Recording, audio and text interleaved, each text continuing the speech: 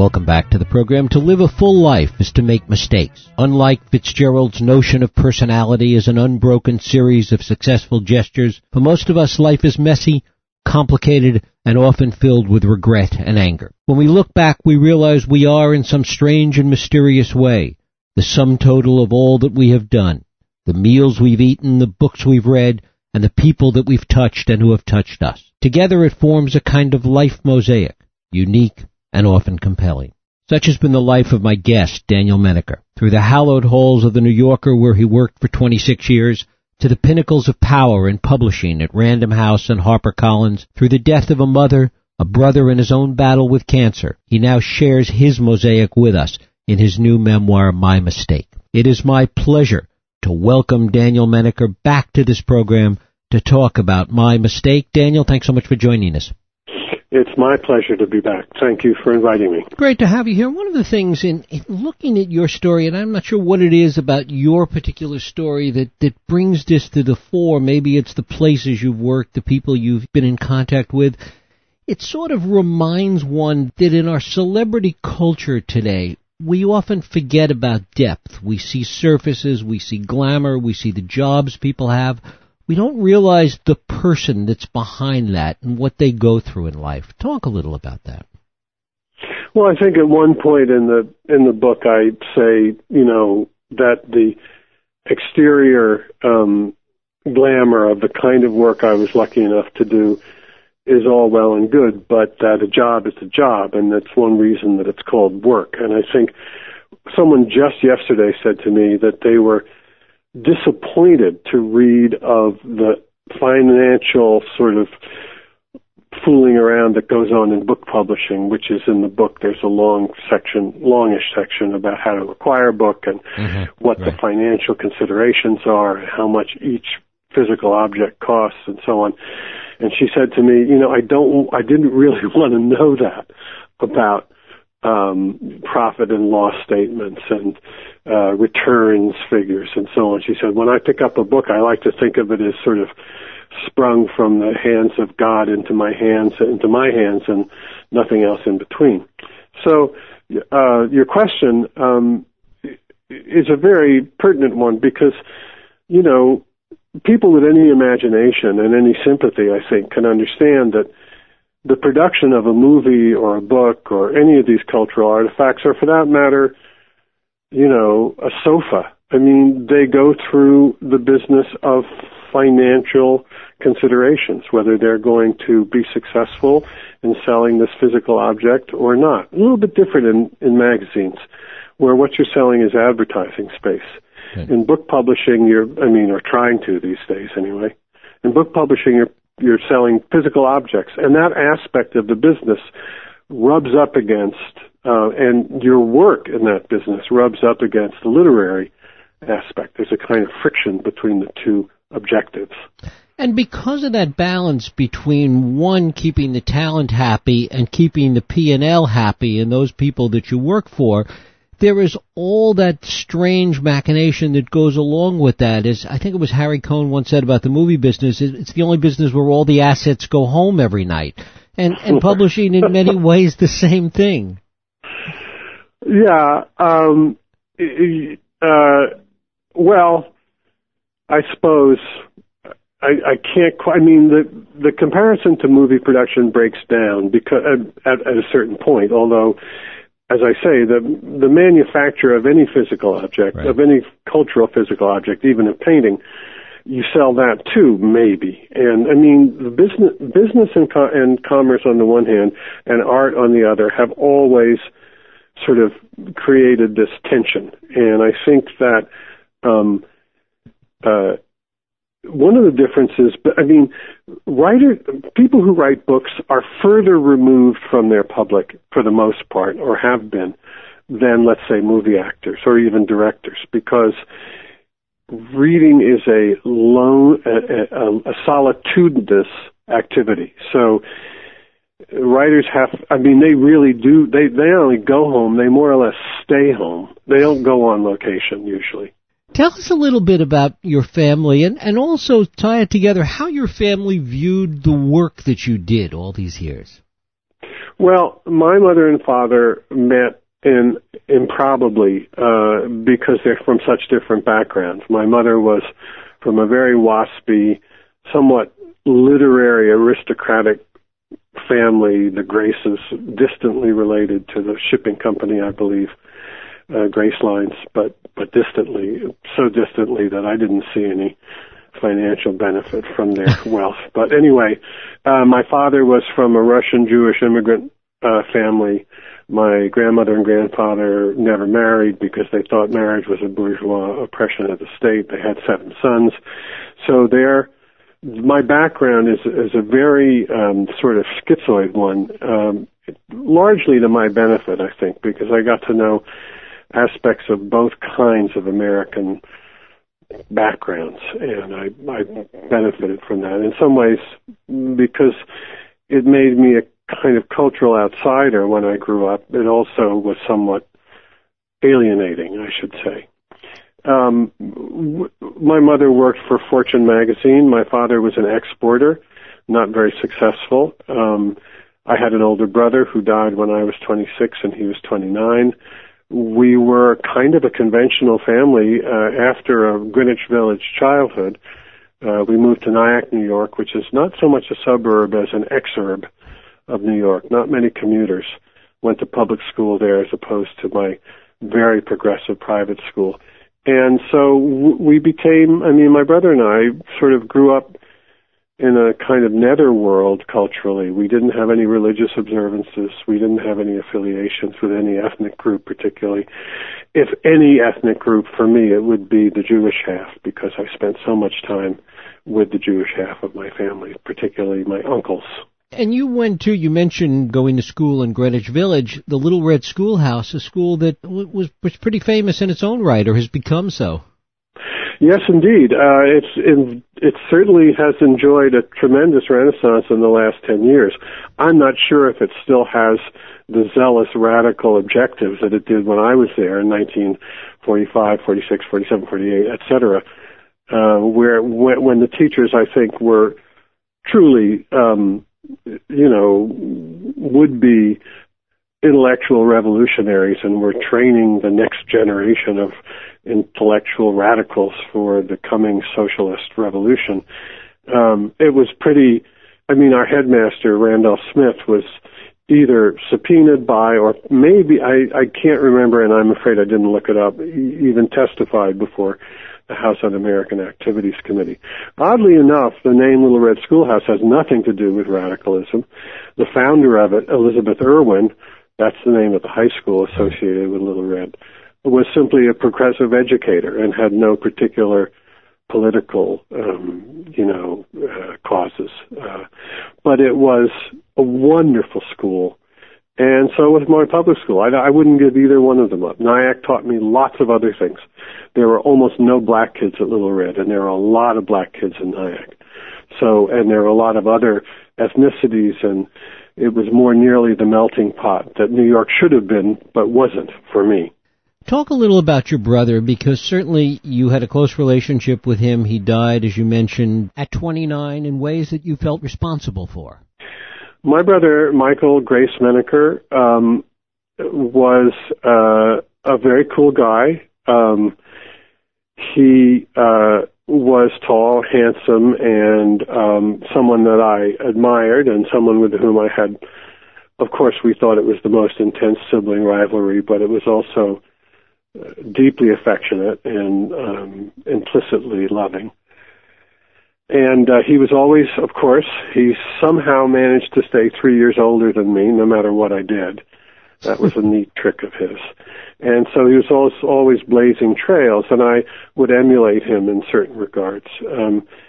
He went on to Dartmouth after Nyack High School and was a member of Alpha Delta Phi, which was the origin of the movie Animal House. I visited him there and threw up there a few times from drinking. It was crazy. It was really a crazy place. The movie is not wildly exaggerated. And he was just, someone that I sort of admired. And what happened was we were playing touch football, and I kept on playing backfield, and I got tired of it, and we were playing against our cousins in Nyack, and I goaded Mike into playing backfield, even though he knew his knees were susceptible to injury. And I knew it too. So first play, he damaged his knee badly and had to have surgery, and very sadly, and to me tragically, he died from a blood infection that he got during the surgery. So that was, for me, at the age of 26, a major, I don't need to say what a major blow it was. And to my whole family, it was, we were quite close in our way. It was a sort of strange family, but it was very close and loving family. And so his loss was just such a powerful shock that I think my parents never recovered from it, although they tried and made some progress. And in a way, I've been dealing with it my whole life. Now, at the age of 72, I understand what happened and forgive myself. But it was one of the reasons that I began to write. As I say in the book, it's sort of, I had to do something to try to gain. I was really quite messed up, and I had to do something to sort of control and manage some of my and express some of what had happened. And the first 2 or 3 things I wrote were about this tragedy. There's also, jumping forward in your life, the interesting juxtaposition between your brother's death, which really was a result of if not medical mistakes, the failure of the medical system in some ways, and your own successful battle with cancer. Well, we could start with the ironic and sad fact that within a year or two of Mike's death, the septicemia he died of, and I don't remember the name of the bacterium, but it was something specific, was easily defeated by the development of a new antibiotic. And I preface my own medical challenges with that fact, because it is true that medicine has made amazing progress in any number of fields. It's still faced with tremendous challenges. But in my own case, the treatment I've received for cancer was simply not available as little as 5 years ago. And I won't go into the technical details of it. I was faced with the choice on the recurrence of a small lung tumor. I was faced with a choice of surgery versus a certain kind of futuristic radiation therapy, and I chose the latter. The doctors didn't have enough statistics to make a recommendation. It's fascinating to be the patient and know sort of as much as your doctors do, because the database isn't available yet, comparatively speaking, surgery versus stereotactic body radiation therapy. So I chose the latter, and, I don't want to jinx anything, but it's been 3.5 years now with no further recurrence. I have another CT scan on February 4th. Funny, I know the date so well. Talk a little bit about that battle and really what it made you confront, how it made you look back at the life that you've written about in My Mistake. Well, I didn't realize it at the time, but at the time I started the book, but it soon became very evident that diagnosis, the treatment for it, was the sort of catalyst for my deciding to try to write a memoir, because when you are, if you are able to think, if you're not medically so compromised that you can't really function, if you get a serious diagnosis, for certain kinds of people, I guess introspective people, it causes you to think about your life, because especially if you're in your 70s, you have most of a life to look back on. Hopefully not all of it, but most of it. And I think it made me not only want to write this book in order to begin to come to terms with the patterns and ideas and forces in my own life, but also it compelled me outside of the writing of the book to understand, along with the bad fortune in my life, the amazingly good fortune that I had, and to be grateful not to a God that I happen not to believe in, but just to circumstance for everything that has come to me. And also, it's like Hallmark cards, to take small things, the pleasures of small things, to take them more seriously and not take them for granted. The other thing that you show an appreciation for, beyond the obvious in some ways, the importance of literature and humanity and the way that was important to your life, is the value and importance of humor. Yeah, I think that humor, I have developed a theory that I guess I'd like to write about, but I'm psychologically an amateur. I think humor, I don't quite agree with Freud's famous essay about jokes. He says they proceed from anxiety about sexuality and other matters. It's not so much anxiety. I think that the use of good humor by human beings has to do with a mutual acknowledgement among the teller and the listener of sort of, existential bafflement, insecurity. That one of the ways we overcome the fact that, for instance, we die and that we get ill and that we have misadventures and so on, is to make jokes about them. So it's a way of managing and controlling the sort of random craziness that really constitutes our life. I just heard the best joke, if I may tell it. Of course. I also made up a joke, very short joke. What do you get? What happens when a goose gets a sex change operation? What? Transgender. I made that up. That's the only joke I've ever made up. The other one is a very dapper old guy approaches an attractive older woman in a bar and says, "May I ask you a question?" And she says, "Well, I guess so." And he says, "Do I come here often?" Crack me up. You see, forgetting the first joke, the second joke, not to ruin it if I already didn't by telling it badly, that has to do with a concern about dementia, about old age, about the fact that we all get older. And I don't want to drive it into the ground, but most humor, even in conversation, not joke telling, has to do with a mutual acknowledgement of a kind of uncertainty and insecurity that we have in just being here. It's weird.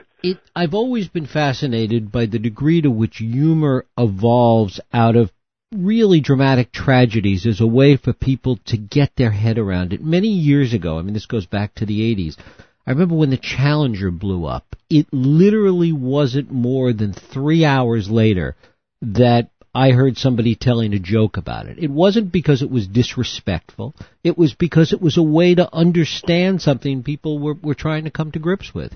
Right. And to put it into, right, I'd have said 4 hours would have been more respectful, but that's okay. 3 hours, I'd have told that person, you might have waited another hour, right? Yeah, no, I think I don't think it's such an original insight, but I do think that most people don't quite know, nor should they necessarily, that the jokes they tell, the humor they evince in conversation, it almost all has to do with this kind of deep, sort of radical bafflement about the contradiction between the human mind and the sort of animals that we are, and how did we arrive in this pickle. Talk a little bit about what you've learned about those areas, not only from your own experience that you write about, but from so many of the literary lights that you've come in contact with, that you've nurtured over the years. Well, I think, to try to make a segue from humor, I think that the act of writing and the act of reading are similarly aimed from the most commercial to the most high literary productions, aimed at creating a kind of community, a kind of acknowledgement, and especially, well, I was about to say in fiction, but in nonfiction as well, to sort of, I've always felt that a really good book allows the reader to feel understood. even if it's about totally different lives. Because a really good book demonstrates ultimately the sort of universality of human experience and emotion. So that when you read a good book, not only are you learning something, not only are you getting psychological insight into the characters, if it's a novel, not only are you learning about, government corruption that involves financial hanky-panky or something like that, you're also sort of, if a writer's good, it's almost like a conversation. You can't talk back, but you do feel as if you're contributing your own sensibility to the, to the reading of this book. You're part of a conversation, and larger than that is the community of readers. I mean, the number of book clubs in this country is astonishing.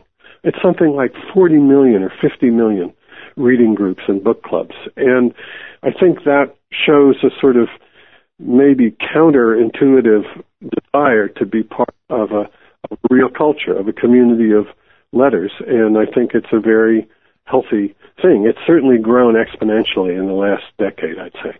And in many ways goes back to your last book, this idea of people talking, of conversation, of people being able to communicate with each other.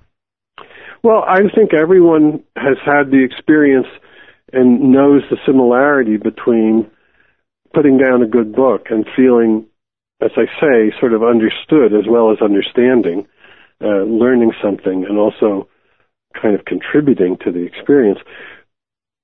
The similarity between that and concluding a really good, aimless but close conversation where you get up from having coffee with someone and you feel good. And it's not just because of caffeine.